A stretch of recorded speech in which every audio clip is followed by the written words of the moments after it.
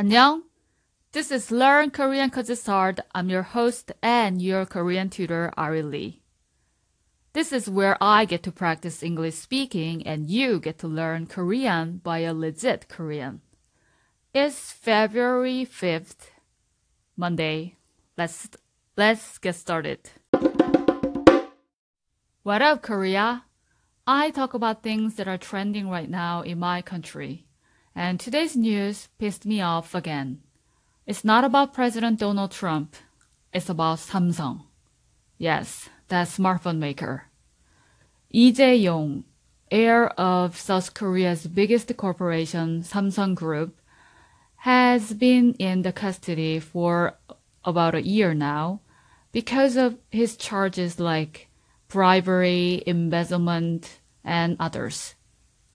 But today, an appeals court reduced the sentence to 2.5 years from 5 years and suspended it, meaning that he's gonna be released from custody. And now South Koreans are furious because his charges are deeply involved in the biggest corruption scandal in history, which led to the impeachment of the former president of South Korea. Over 10 million people out of the total 50 million population spent months on streets during cold days to impeach the president and to punish those involved in the scandal. And now this, watching them walking away with their crimes, this is so not right. We all are angry. I read the New York Times article regarding this issue, and I want to say something about the last part of the article. It said that we are divided over this issue, but we are not. Rather, we are united as ever, because it's plain and simple. It's about what's right and what's wrong. What's wrong is to walk away with a crime just because you are the richest person in the country.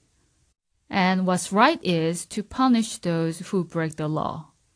We believe in what's right. I read this news first time on my Samsung Galaxy smartphone. I loved Samsung, along with many South Koreans.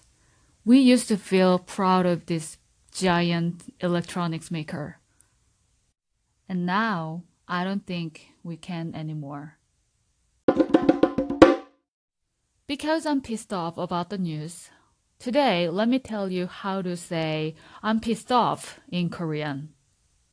There are times that you should show the world that you are furious.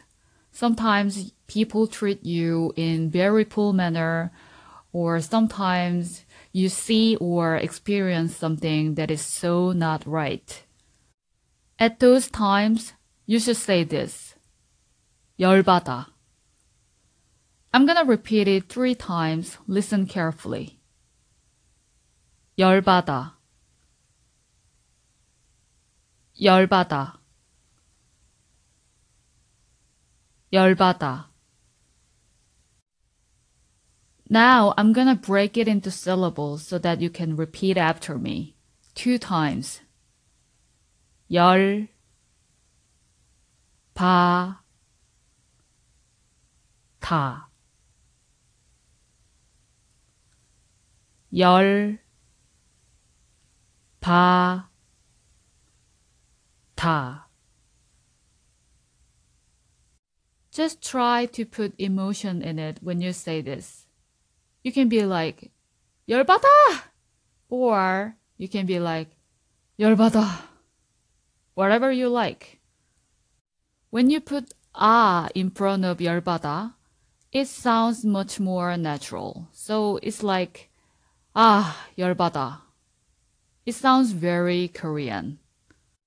Now I'm gonna say it slowly 3 times. 열받아.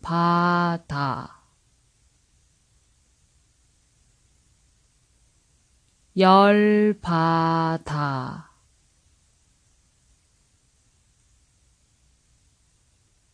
열받아.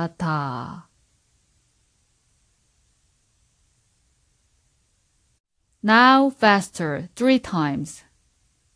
열받아, 열받아,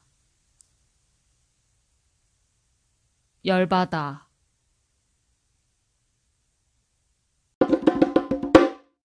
You did great today. Thank you for listening to my podcast. Don't forget the homework.